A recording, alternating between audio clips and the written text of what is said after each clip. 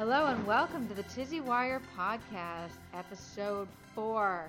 As promised, this is the first interview that we have today. We have Kevin Montanaro on with us to talk about his art and his work, but I call him Dante, as do several other people. And I don't know if he wants me to talk about that, but we can get into that, just some of his background, the kind of work that he's doing, where he gets his inspiration from, how he balances it into his day, and I'll also be showing some of the pieces on the Tizzy Wire website. You can find them at tizzywire.com, and we'll share any other information that Kevin wants to share with us about how to reach out and learn more about his work. Okay, well, Kevin, thank you for being here. Can I call you Dante? You can call me Dante, sure. It's so Do you weird want for me to call you Kevin because I've Yeah. only ever known you as Dante.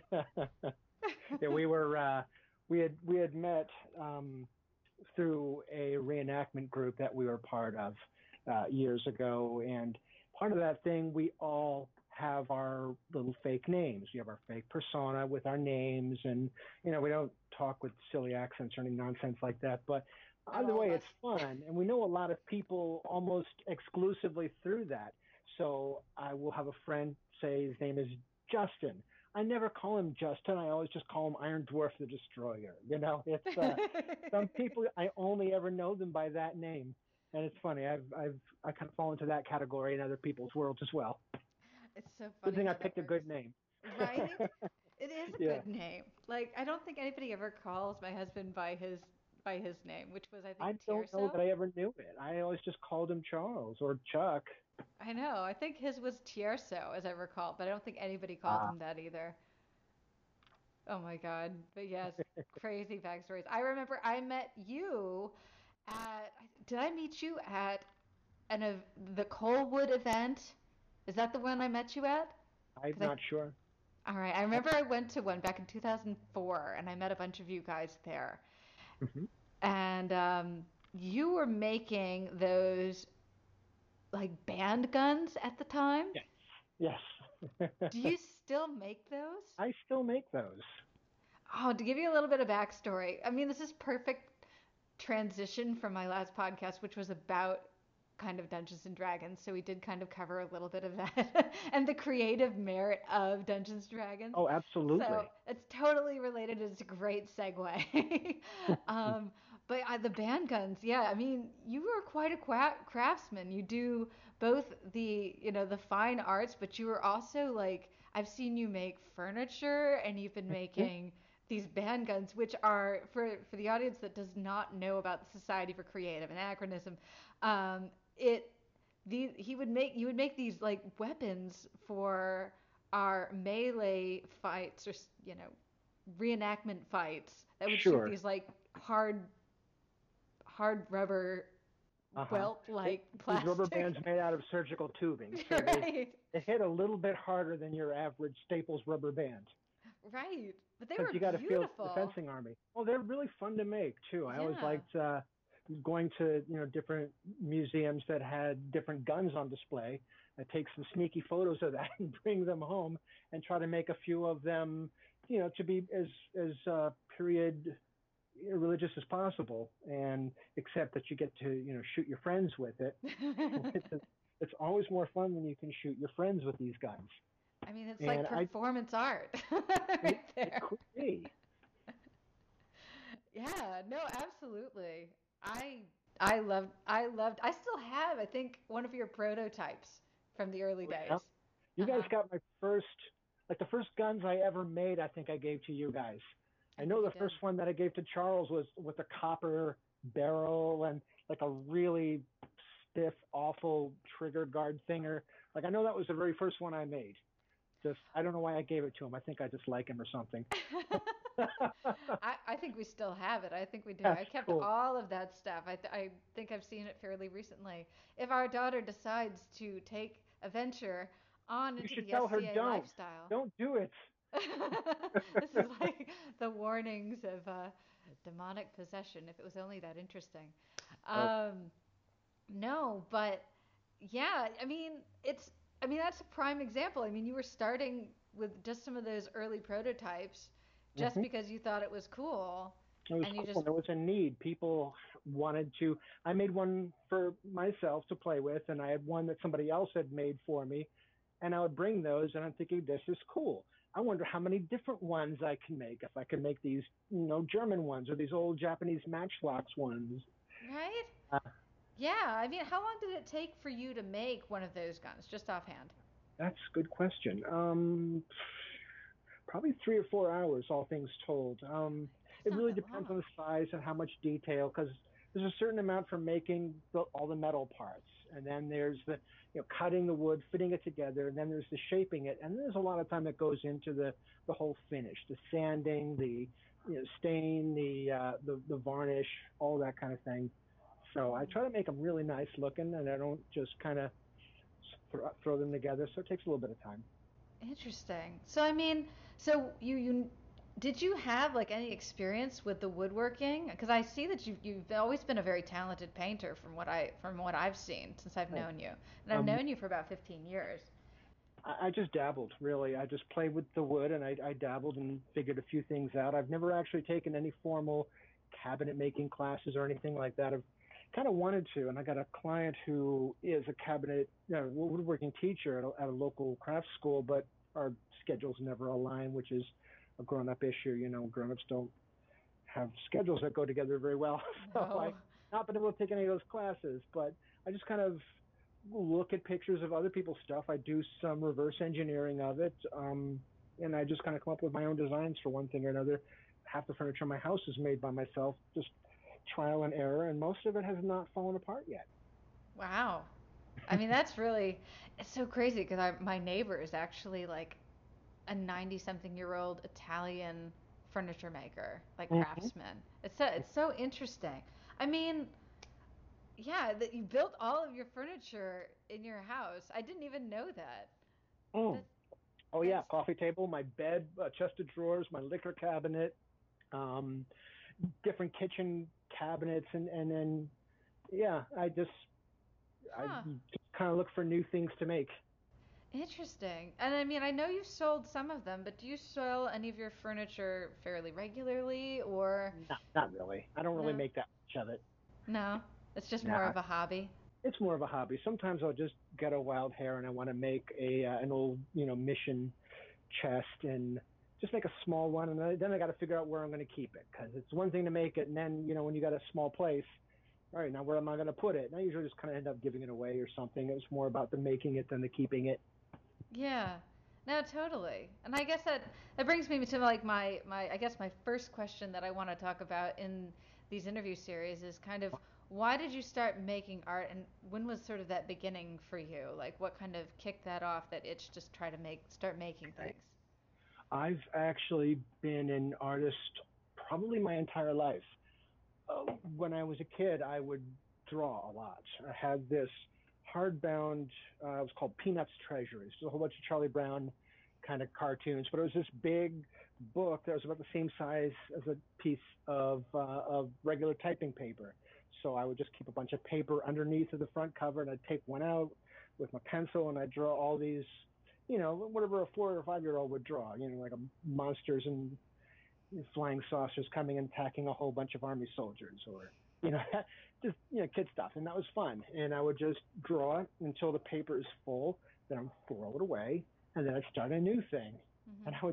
that would just be what I did. I sat in front of the TV, but I never really paid much attention to the TV. It was just kind of my background noise, which is Mhm. actually still how I do a lot of my artwork. I do it with some kind of TV show on in the background, just I don't know, just background noise that I kind of Mhm. tune into or out of, and then spend hours drawing or painting.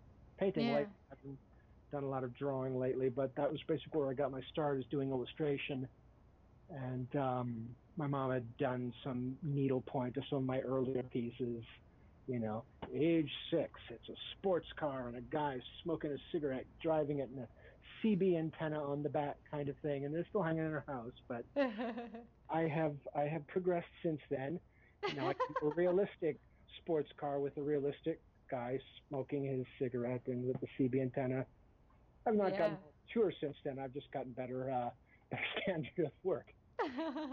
You actually do a lot, though, of a lot of your work is kind of automotive, vehicle oriented, sort of has that metal aspect, or even some. I know some of your work has been more like architecture focused, where you do a lot with Japanese architecture or Japanese settings, and Mm-hmm. yeah, or Japanese settings with scooters, or is that your I, muse? my main thing is people Mhm. and the world of people. Whether it's just like a portrait style a picture or like a street scene or something like that. But then I do like doing architecture and like old cars Mhm. or because it's got a lot of texture. These old cars, especially like the old ones that have a lot of chrome and a Mhm. lot of curves. And so the grill is this big elaborate thing, and the reflections in the curve. I'm sorry, not the curve. The reflections in the grill have to be painted a certain way to make it believable that this is chrome. And then the Yeah. headlights have all these tiny lines and gradients of gray to white to a little bit of blue in there. And so I just kind of I enjoy the texture of painting those. And old cars are cool, Yeah. so I like No. drawing things that are cool. And No. I do a lot of my work comes from photographs that I shoot. And so I will, to do these cars, for example, I just did a photo shoot, well, 2 weeks ago, I think. And there was Mhm. just a bunch of classic cars at this place near me called Shelburne Museum in Shelburne, Vermont. Mm. And these cars aren't like just on a big parking lot lined up. The museum has, it's like a big, vast outdoor thing. And you have covered bridges on it. You have these old houses with big pillars, and they would position the cars in various places around. So not only do I have the car, but I have the background that the car is in, so that it's like both of the things I need. And I would just walk around with, again, these old cameras of mine and shoot the photos of the cars or even just people. I saw a lot of pictures of just people milling around the cars, a kid running past, and these other people leaning over, looking under the hood. All this is just future. It's going into my vault for future use, and Right. that's kind of where it starts. Is just the raw material of the Yeah. photos of people, of objects, of buildings, and with buildings and cars and things like that, you don't need a model. You can just go out, bring your camera, clean your schedule for the day, and just shoot everything that's got a great line to it. Anything that's got great shadow, reflection in the mirrors or the windows or what have you, and uh, and that just provides me so much raw material that I can use it just the one photo, or I can do a composite of three different ones. Like, say I want to do this old Stanley Steamer car, but I want to have it kind of a futuristic looking thing. So I'll have this street scene of downtown Tokyo and kind of superimpose the two together, and then maybe put some people walking in the background that I had shot, say when I was, in Montreal, just kind of going around and shooting street scenes there. So it could be a simple or a difficult process, depending on what I want to make. Interesting. I didn't realize that. I didn't realize like a lot of your work was based on actual photos that you had taken. But reflecting back on it, I remember at one point we had a conversation about you and old cameras, and you've Mm-hmm. been doing. So, what kind of camera are you working with, and do you do anything with your photography, or is it just more of a medium for your paintings? It's mostly a medium for my painting. I have a lot of I think I have 15 of them now, old film cameras, some going back as far as like the 50s and 60s, and some that are like up to the 80s and 90s. Um, Medium format, 35 millimeter. They still make film for all of these, and you could still process them, and you Wow. could still buy the chemicals to process it with. And I can get perfectly fine workable things with my digital SLR, but I really enjoy the process using the film and the camera, and it's a lot more zen because you're not just like I went out this week and I brought the digital SLR to a place called Emily's Bridge in Stowe, Vermont, which is an old haunted covered bridge, very atmospheric. And I just bing, bing, bing, bing, bing, shot a bunch. And I knew at least a few of those would be decent. When you got these old film cameras, you really have to engage with the subject because on, like, I guess Mamiya 645. It's an old early 70s era medium format camera. I got 15 shots per roll, and it takes a few minutes to reload. So you're not really going bing, bing, bing. You're lining it up. You're focusing it. You're making sure the light is right where you want it to be metered to, and you just really engage with that image that you're shooting. And the same way that I'm going to be later engaging with the image when I want to pull life into it from a painter's perspective. And so they just work well together, those two medium. But I still do a lot of DSLR stuff, because sometimes if you go out, especially if I have a model that's agreed to work with me or that I hired to work with me, whatever, I can't reshoot a second time, and I don't want to, waste the time after. Let's see, this is going to come back in 2 weeks, and I'll find, I overexposed everything. The whole thing was a ruined shoot. So I'll still shoot with the DSLR for those reasons, but I'm more of a hybrid shooter than exclusively one or exclusively the other. Cool. I mean, it sounds like it's really not just, it's not just about getting to the point where you're painting, but the whole process from the very beginning where you're taking the initial photos down to the very end game. I mean, it's all part of the artistic process because you're putting a lot of time into that photography aspect down to the actual cameras that you were using. It's almost like you created a whole sort of retro experience down from the cars, the cameras, and yeah, it's really cool. And I noticed that bringing in more retro, you are quite a Star Trek fan as well, quite a Trekkie. Do you go by Trekkie or Trekker? I go by Trekkie because it's a cute word, and I agree. I think Trekker is the word for people who take themselves too seriously. They don't want to be seen as Trekkie. They're a serious fan. They're Trekker, which everybody's got the cross they got to bear. I just kind of like Trekkie because it's the classic. It's the original. That was my dad's favorite show growing up, and we would watch it in reruns on Sunday nights, usually before bed. And so that just was one of the first grown-up shows I watched when I was a kid, and I just really love the show, and I love all the TV series that came after the fact. I even watched some of the new movies that came out. With I don't really think of those as part of the canon. I think of them more as like an homage to the other Star Trek ones. Anyway. Yeah. I could go on. Oh, I completely understand. I also go by Trekkie myself because I think that Star Trek is too much fun and life is too short to have to add an ER to the end of anything. The documentary, the Trekkies documentary, there's two of them. There are. And Trekkies 2. I think I have the original one on VHS somewhere. That's beautiful. Yeah, those are wonderful. You can't take yourself too seriously when you're dressed like a Klingon singing death metal in Klingon language. It's a beautiful, beautiful thing.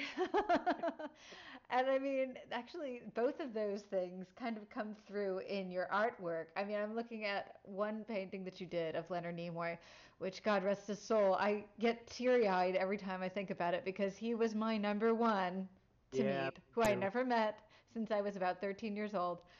I'm literally tearing up right now because I love that man.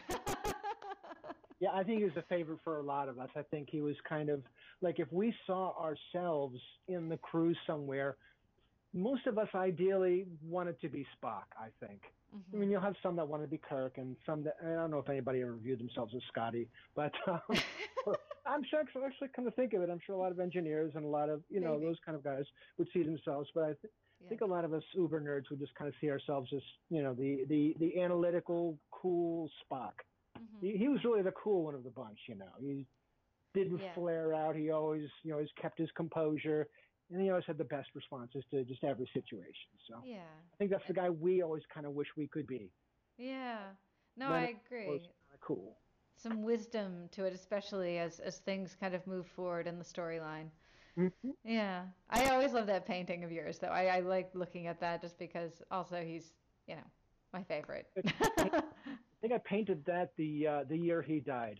I wanted to. I had other Nimoy paintings that I did, and drawings that I did, and I sold one, and I think I gave away two, and there's one that I just really didn't like much, so I didn't hang it up. It's just in a folder somewhere. But I Mhm. kind of wanted something in my house hanging on my wall, so I Mhm. just did something of an older Spock from when I think he went in on one of the Next Generation movies or something, Mhm. and it was just one of the many press photos they had done of him. And I just really liked the lighting on it, and he just kind of looked like a reposed, older version of the Spock. And so I just painted it up, and now it's hanging in my bedroom, I think. Yeah. No, it's really nice. I mean, I don't know if other non-Star Trek fans would find it the same way, but it's a well-composed painting, and I really, yeah, I love nerdy art that adds a certain level of heart to it and good quality. Yeah, it just Sure. it gets me right there, But you also mentioned like the heavy metal component, which is also a big part of your life, right? Am I right? Yeah, pretty much. Um, just not so much of that in my work now. Originally, I did an awful lot of, kind of more darker and ominous sort of imagery, a lot of sci-fi, a lot of horror, that kind of thing in there. Um, and I'd done that for a while. I mean, a lot of that. I'm probably also played a lot of old heavy metal records while I was painting them, which is, probably where a lot of the inspiration came from. Mm-hmm. I haven't done so much of that lately. I Yeah. always like tried different directions, but there's earlier work of mine definitely has a lot of that translated over. Yeah. No, I've definitely seen as I was going through finding paintings that I wanted to talk about in this podcast. We've covered a lot of it, honestly, and just sort of the evolution of a lot of it. Because I know that I saw a lot of that sort of heavier, grittier, sexier component of your work, and it's really had like that edgy, raw piece to it. But if I look Well, even we're even. all expressing ourselves through our work, and Mhm. sometimes that's the part of me that I wanted to throw down on the canvas. Mhm. I wanted to throw down the deep shadows, the sharp edges, the dripping fangs, all those things that I keep pretty much behind the rest of my persona. But at the same time, I really just want to throw a bunch of blood and anger on canvas. You know what I mean? Oh yeah. So, and a lot of people identify with it and Mhm. would like those paintings all the same, Mhm. because I mean we've all got that side to us, and most of us try not to dwell in it because it's kind of, you can't really do that unless you're a Viking, or you're a psychopath. You probably No. shouldn't be doing a lot of that in regular life, but it's very cathartic to paint an awful lot of these kind of scenes. Mhm. There's something very therapeutic about bringing our inner monsters to life onto a page. Correct. Something about making them real and facing them a little bit. There's something very real to that process. And yeah, I always admire people that can actually do that and don't hide from that in the work that they do, because I think that. Feel the same way. Mhm. Yeah, there's a lot of truth to that. And I mean, your work is it's got like even softer colors now in some ways. I mean, I've noticed with like I love that picture of the little girl with the cat because I love the expression of the Yeah. cat in that It's picture. actually a friend's daughter. She had done a photograph of. I work from friends' photographs as well, because Mhm. sometimes they shoot a better scene than I shoot, and I Mhm. say, God damn, that's great. I'm gonna paint Mhm. that. And so Yeah. I talked to my friend Laura, and I said, hey, picture your daughter with your cat Safi just on the piano. It's just got a certain, and I see in that what the painting is. It's the back of her daughter on a piano with all these family little photos on the piano in the frames, and then there's an orange cat named Safi sitting right next to her and just kind of looking up at her as she plays piano. And Yeah. from what my friend tells me, that's when the daughter would practice piano, Safi would always jump right up there on the bench and just listen and just kind of watch. And I mean, I could tell from the photo that this is a sweet scene. I liked it, Yeah. and it had kind of a Norman Rockwell-y sort of feel to it. Hmm. and I'm trying to get a little bit more classical influence in my work anyway. So I just used a bunch of darker, richer earth tones, browns and reds, and just to kind of, I don't know, just kind of create this whole feel to that one. And it's a great one. I've got a lot of positive feedback from that one, and it's a sweet picture. It just kind of, it's a calming picture, I guess. Yeah, and the colors on the shirt too, which really had some nice color focal points to it that pop out. But it's really the expression of the cat. Maybe it's because I'm a Yeah, cat fan myself. But well, the cat is the star of that picture. yeah. Every painting's got a certain thing that is the set, like this thing here is the subject, and everything else around supports it. It's kind of a like a photograph, like a photography kind of thing too. There's a certain thing in a lot of photographs that are this is the focal point, that is Hmm. the anchor point, I think it's called. And Sure. a lot of my paintings actually do work from different rules of photographs. You the rule of thirds you have in there. You have the different contrasts, the all kinds of different stuff like that. And so I Hmm. pretty much structure them that way. And yeah, the cat. Anyway, blah blah blah. The cat is the anchor of that. It's almost like the cat is the observer of some of the artwork that's happening. Like the cat has this great expression that it's almost it's almost like confusion and awe at the same time. Sure. Yeah, when you're looking at that painting and you identify yourself in that world, you're not the girl on the piano. You're the cat. Yeah, a little bit.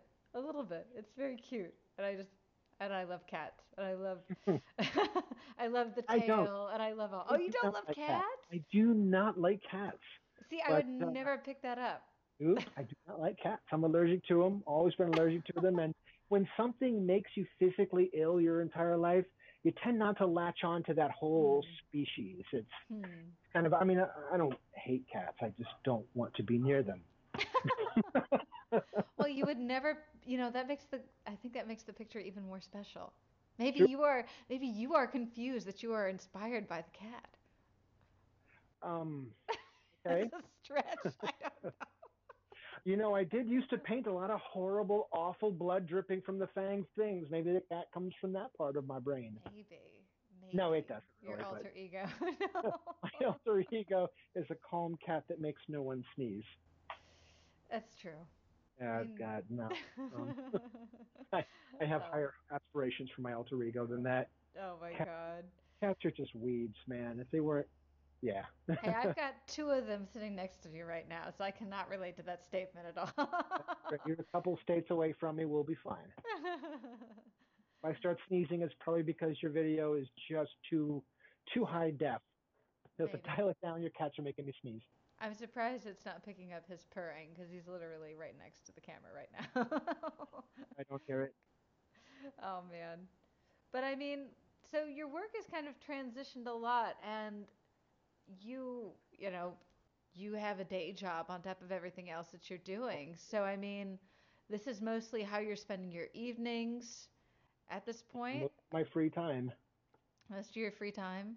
Hmm. How do you get your work shown? How are you getting it out there? Are you just familiar with the local gallery scene? Um, you know. Yeah, getting it out there is a huge part of working artist experience because I mean I've been hanging in galleries since I think the late '90s, early 2000s, and a lot of local galleries. And then a decade later, I'm looking at my artist portfolio and I'm seeing almost all of my experiences within 3 blocks of each other, with a few Mhm. exceptions. So you're like, oh, I didn't get into this just to make the same 10 people happy. I want to make the world look at my shit. So Mhm. I have to, put myself further out there. And that's actually one of the things I've been doing in the past few years, probably the past 4 or 5 years, been trying to um, get myself into other venues. And I have a lot. Part of it is social media. Social media is great for the artist. You can use one thing I like to do is as I am making a painting or a cabinet, usually I would take photos in progress, and from here's the pencil drawing, and then maybe a few days later it's the first lay down of like the black outlines in paint, or like the background wash that I put onto it, and as it progresses, you kind of people really like watching it develop, and a lot of people will, you know, this like I've seen paintings like that other people together. By the time it's halfway through, I'm like, damn, that's good. I think I need that thing. I'm really kind of forming a bond with this as it goes, Mm-hmm. and a lot of times I will sell them that way, or a lot of times people will say, hey, you should maybe do a series of that thing you're doing there. Maybe you should do a series of six Rockwellian girl playing piano with cat paintings or something like that. So there's that part of the process, but then putting my and so you have your it's kind of a network really. You get people who are used to seeing your work, and they are interested in your work, and you'll sell a lot of pieces that way and make a lot of connections that way. Other than that, there's a number of different ways of doing it. Like one thing I like, every town has a first Friday art walk or a second Thursday or whatever. So a lot of times I wanted to say go to Portsmouth, New Hampshire, and I'm going to go do their art walk. And while I'm out there, I'm going to go walking through the galleries and look at and be inspired by the art that I see and some of the people I talk to. But at the same time, I can make a connection there, saying, I've not hung anything over here, and I'd really like to, maybe if there's a group showing coming up that I could put myself into, or there's art festivals everywhere. There's, Art Hop, South End Art Hop in Burlington. There is Albany, New York. There's something called Art on Lark. It's on Lark Street, so hence the name. Hmm. That happens in the summer. There, Salem, believe Salem, Massachusetts. Every town basically has one. Yeah. And where you can see all of the stuff. You see all the galleries opened up. Well, not all of them, but in a certain region. And it's like just a big art fair, and you can get inspired because you're always looking for new inspiration too. You like to see what other people are doing, and there's been a number of times in which I see people who are not in my same microcosm here in the Vermont area. I will go to Albany, New York, and walk through some of these things, and I will just see something, and I'm like, damn, I wish I'd thought of that first. That's great. I like the way he does the color. I like that smeary thing he does there. That's fantastic. I'm going to follow this guy's work, and maybe I want to use that kind of brown in my own technique, or maybe I like that smeary thing he does, or you find other things to incorporate into it. It's not so much stealing as much as it's just selectively evolving with the help of others, and I mean, a lot of artists do that anyway. I mean, all the way through the ages. So No, let's absolutely. continue that. I like to continue that practice. But Yeah. And I feel like that's something I want to do with this podcast in a lot of ways is I want to curate all of that and all of the things that are kind of inspiring me that I see people working on and really outreach and bring it all into one place. Sort of the opposite, sort of doing the reverse form of going to a show, except I'm sort of pulling it all in and pulling it into a specific space where people can become inspired by each other and hear and learn from each other, not just from the work, but also from the dialogue. I think that was something that I've found missing that I was looking for was the dialogue around art and the creative process.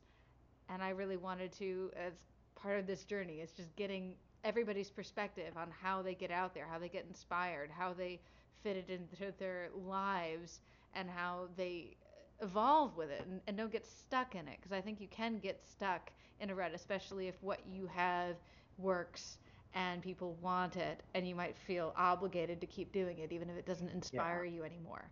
yeah, there's a lot of artists who do that because they found a formula that works, and they might not want to break out of that, or that just there's other artists that I know, for example, who has a patron, and this patron pays for her expenses, pays for her Wow. living expenses. I know it's so old school, It right? is. It's like go back to the Renaissance almost. Right? That's Problem exactly is, what I thought. she he's a patron to her because he wants to make sure she keeps painting these things this way. Wow. And he's going to have first crack at everything that she comes out. And he's like, I want that, that, that, and that. Hmm. If she wants to branch out and do another style, maybe she wants to do, um, like an abstract, or like maybe she wants to do a bunch of Santa Claus paintings. I don't know.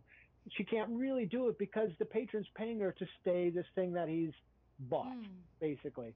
So there's that side of it too. Very few of Hmm. us have a patron, so that's not an awful struggle that we know so much. But that's another example of how people really don't uh, change it up. I mean, Hmm. I had been stuck in a rut for a while, just kind of doing the horror thing, the sci-fi thing, like that whole kind of comic book arty sort of world. Problem with that is it's fun.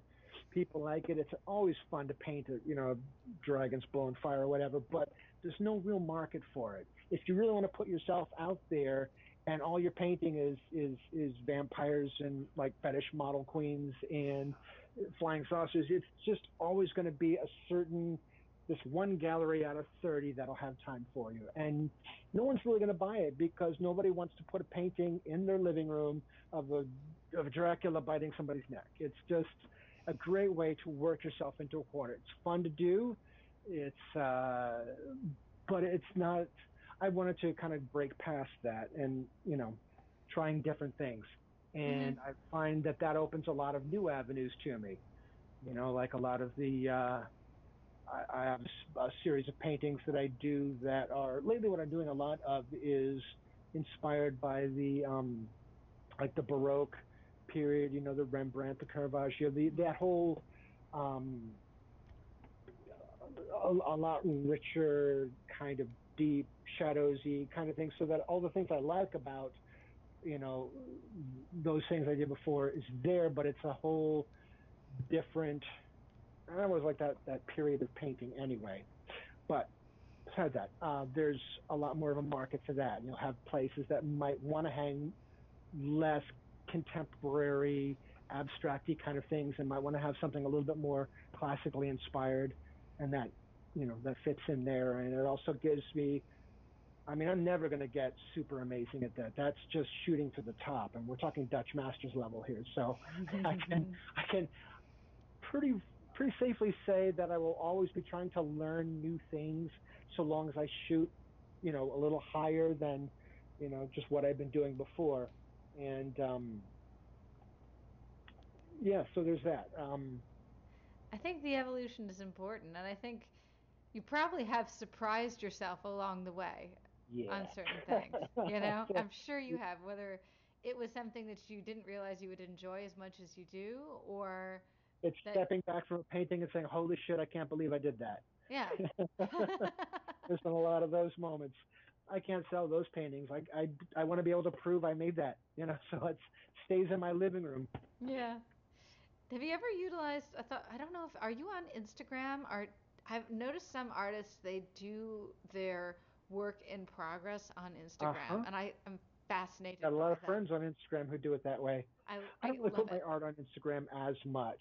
Yeah. I was for a bit, and then I was thinking I'm just going to make an Instagram that is just my artist persona and not my other stuff because I always have, my hands in other things, Yeah. photography or just vacation photos. Or right now, what I'm starting to work on is kind of like a travel blog that involves old photography and riding motorcycle through Vermont.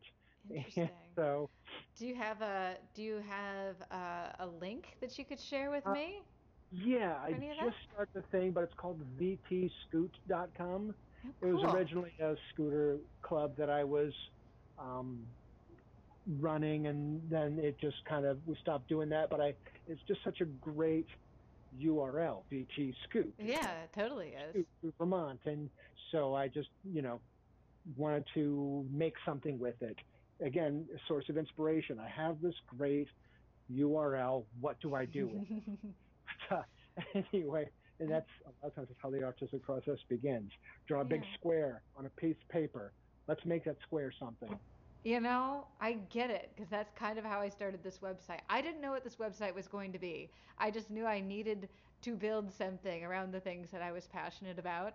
And that's kind of where this conversation came from and where everything else is kind of going. Is that I Oh, didn't know what it was going to be. That's why it was called Tizzy Wire.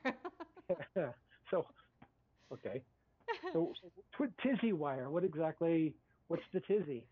That's exactly what it was. I was in a tizzy trying to figure out what it was I was trying to God, I knew drive there'd be a at. great story behind that. Go I ahead. didn't I didn't know what I was building. I didn't know I was building an artist's website. I just knew that I needed to start building a website, and in order to do that, I needed a website. So I Mhm. just needed to have it be whatever was in my frame of mind at the time, and that was the first thing that came out. It's like I'm in a tizzy about this, and then I was like, how about we just call it Tizzy Wire, and we just I don't know. We'll just move on, and that way I can get down to the work, and I'll figure out whether or not if I want to change the name later. Sure. But That's that was the great. idea. Sometimes Keep you the don't know name. what you're. Sometimes you don't know what you're making until you are making it. Oh, that's a fact. That's a fact. Hmm. Exactly. And I mean, it sounds like at this point, so where you want to take your art, it sounds like you're in a similar journey. You're just following where you want to make something and you want to see what it becomes, whether it's this Sure. website or some of the artwork that Uh-huh. you're Different working on. places to hang it, different people to meet. I like to have challenges to shoot for. I don't Hmm. want to plateau in what it is I'm doing. I'm not painting to plateau. I kind of want to give myself every year a new challenge. Get two new locations, where you're going to hang your stuff, or make connections with three out of state artists who, ring your bells when you look at their work. And that gives me direction to work toward. Hmm. And like with your tizzy wire, it motivates you. It makes you feel there's a reason for me to wake up today, and that reason is to get on a gallery wall in Los Angeles, California. Or I'm gonna get 5 interviews with podcasters this month, and it's like your D&D game. you're A bit. a bit because you're not really playing your A game till you get that super awesome sword. And then when you have the super awesome sword, you need the super awesome shield to go with it. But to get those, you need your experience points and your platinum pieces. There you So, go. There and you that's the go. fun of the game is building and building on that and developing your character. And so, yeah, I guess being an artist or a podcaster could be like being a fighter magic user thief in the world. You see, this is why I knew It that the all comes D&D back to thing D&D. made perfect sense. You Yeah, get it. I that's it, man. I knew that I wasn't the only person that saw the connection. But I think it does. I think that it's about and it's also just creative exercising. And I think that sometimes A to story. to get out of your rut, you need to create a new story. You need to evolve and challenge yourself and to get outside of your comfort zone. And that sounds like that's exactly what you're doing. I like to think so. Yeah, that sounds pretty good. Well, I think that I've taken up a lot of your time. I know you've got to get busy and you got to eat. You got to fuel that creative Yeah, spirit. that's uh, that's the last thing that an artist usually thinks about. Looks at the Mhm. clock. It's 11 o'clock. Jesus, I didn't eat dinner tonight. Right. Yeah, So I totally. you've been there. I have. I've totally been there. I had We that understand, Gary. We experience don't over the eat. weekend. Aha. But I want yeah, this. I do appreciate you taking the time to speak with me and the technical difficulties. I am not a technical person, so that's part of my growth and my journey as part of incorporating that into this podcast is becoming more technical. Sure. But And yeah, you go just ahead. kind of develop it as you go. And I, you'll learn things from other podcasters, like my sister I was telling you about, and she's got that microphone that she found made the difference. And you'll just kind of collect those things as you go. yeah, Just like to collect, I like this one, the Sanguine palette that this other guy uses, and then that becomes a permanent part of your exploration and your journey. yeah. That's the goal. That's the goal for me. Okay, we lost connection for a minute there, but we're back. And I want to open up the floor to you so that you have anything that you want to plug, any new projects that you're opening. Now's your chance to open it up to the Tizzy Wire audience, all 12 of Oh, us. audience. I have a show, a solo show in Plattsburgh, New York, next June 2019. But other than that, I don't really have an awful lot of irons in the fire at this moment. I was real busy last year. This year, not so much. So maybe if you go to my website, that website is bluesmokestudio.com. And if you see my artwork and you like it and you happen to know a place that might want to hang some of it on the wall, that would be super duper. Just get in touch with me, and maybe I'll be hanging in a town near you. That sounds great. Well, I'll certainly be showing some of the work if you're okay with that on the Tizzy Wire website. I'll have It'll you be as fine. a It'll be fine. Awesome. I'll have you as like a featured artist with all the links so that everybody can link back and find out the best place to work with, maybe working with you or maybe even buying some of your work directly. So awesome. Oh my God, I really appreciate you taking the time to This was fun. I'm yeah. very proud to be your first interviewee. Yes. Awesome. I really appreciate it. And I'm so excited to finally be interviewing artists, which is what the whole point of this podcast was Great supposed to project. be about. I really like this project you're working on. You like the idea? I do. I really do.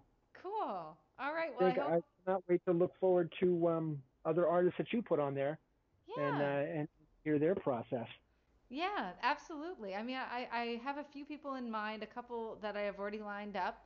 Cool. Um, and I'm hoping to meet more as I talk to more people. So if you know anybody who is doing anything interesting that you find inspiring, if they're Uh-huh. interested, and I'm really looking to talk to just about anybody because it's not just about the work, it's about the process and how people find inspiration because some people get stuck. Some people have been stuck in a rut for a while. Some people can't get the guts to show their work. Some people don't know how to promote it and get sharing those ideas in a community. I just am not seeing that in any one place being talked about in the artist community specifically. So that's what I'm looking to achieve with this. If you know anybody, spread the Oh, word. I know a lot of artists. I can probably send a few your way.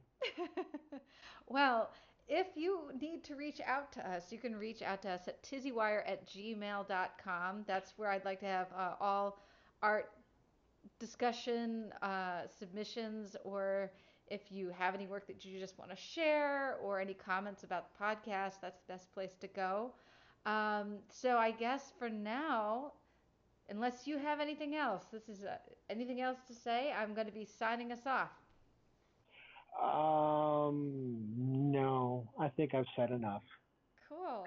I think that you said enough in such a positive way. I think that this was a great end-to-end bookend Good. discussion on your process and really encapsulates a lot of how we know each other and the evolution of your work and your process. So this has been awesome. Thank you so much for talking to me. Absolutely. Cool. All right. Well, thank you everybody for listening. Be sure to tune in next week when hopefully I will have our next artist on the podcast. Um, I will talk to you guys later. Take care, y'all. You've been listening to the Tizzy Wire podcast. New episodes out weekly. You can find out more about us or the artists that have been on the show at tizzywire.com, or you can reach out via social media at Instagram, Twitter, or Facebook at all of the Tizzy Wire handles. Or you can reach out to us via email at tizzywire@gmail.com if you want to be on the show or have any questions about the show. Anyway, thank you so much, and I hope you tune in next week.